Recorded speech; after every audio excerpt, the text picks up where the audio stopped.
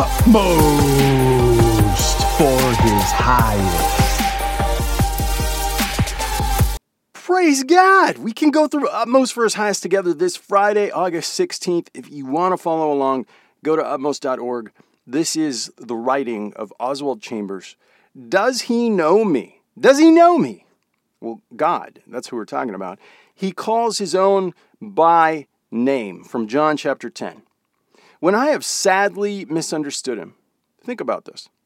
Is it possible to know all about doctrine and still not know Jesus? A person's soul is in a grave danger when the knowledge of doctrine surpasses Jesus, avoiding intimate touch with him. Why was Mary weeping? Doctrine meant no more to her than the grass under her feet. In fact, any Pharisee could have made a fool of Mary doctrinally, but one thing they could never ridicule was the fact that Jesus had cast 7 demons out of her. See Luke chapter 8.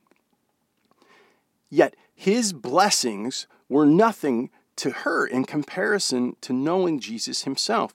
She turned around and saw Jesus standing there and did not know that it was Jesus. And Jesus said to her, "Mary." And once he called Mary by name, she immediately knew that she had a personal history with the one who spoke. She turned and said to him, "Rabboni." When I have stubbornly doubted, have I been doubting something about Jesus? Maybe in experience to which others testify, but which I have not yet experienced. Or the other disciples said to Thomas, "But we have seen the Lord." But Thomas doubted, saying, "Unless I see him, I will not believe." Thomas needed the personal touch of Jesus, and when his touches will come, we never know. But when they do come, they are indescribably precious. Thomas said to him, "My Lord and my God." That was his response in John chapter 20.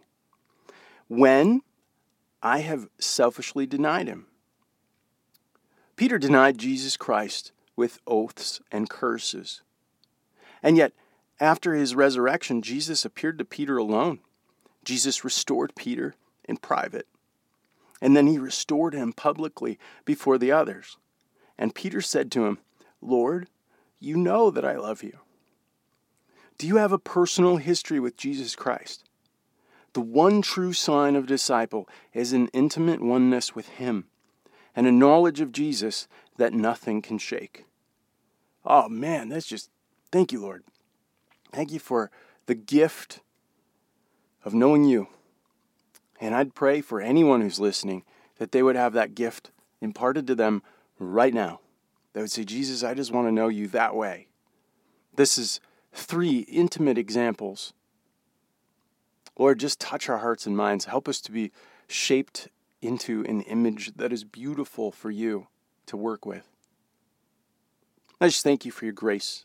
I thank you that your mercies are new every morning. And I pray anyone who'd hear this would be uplifted and encouraged for the glory of the Lord. Amen.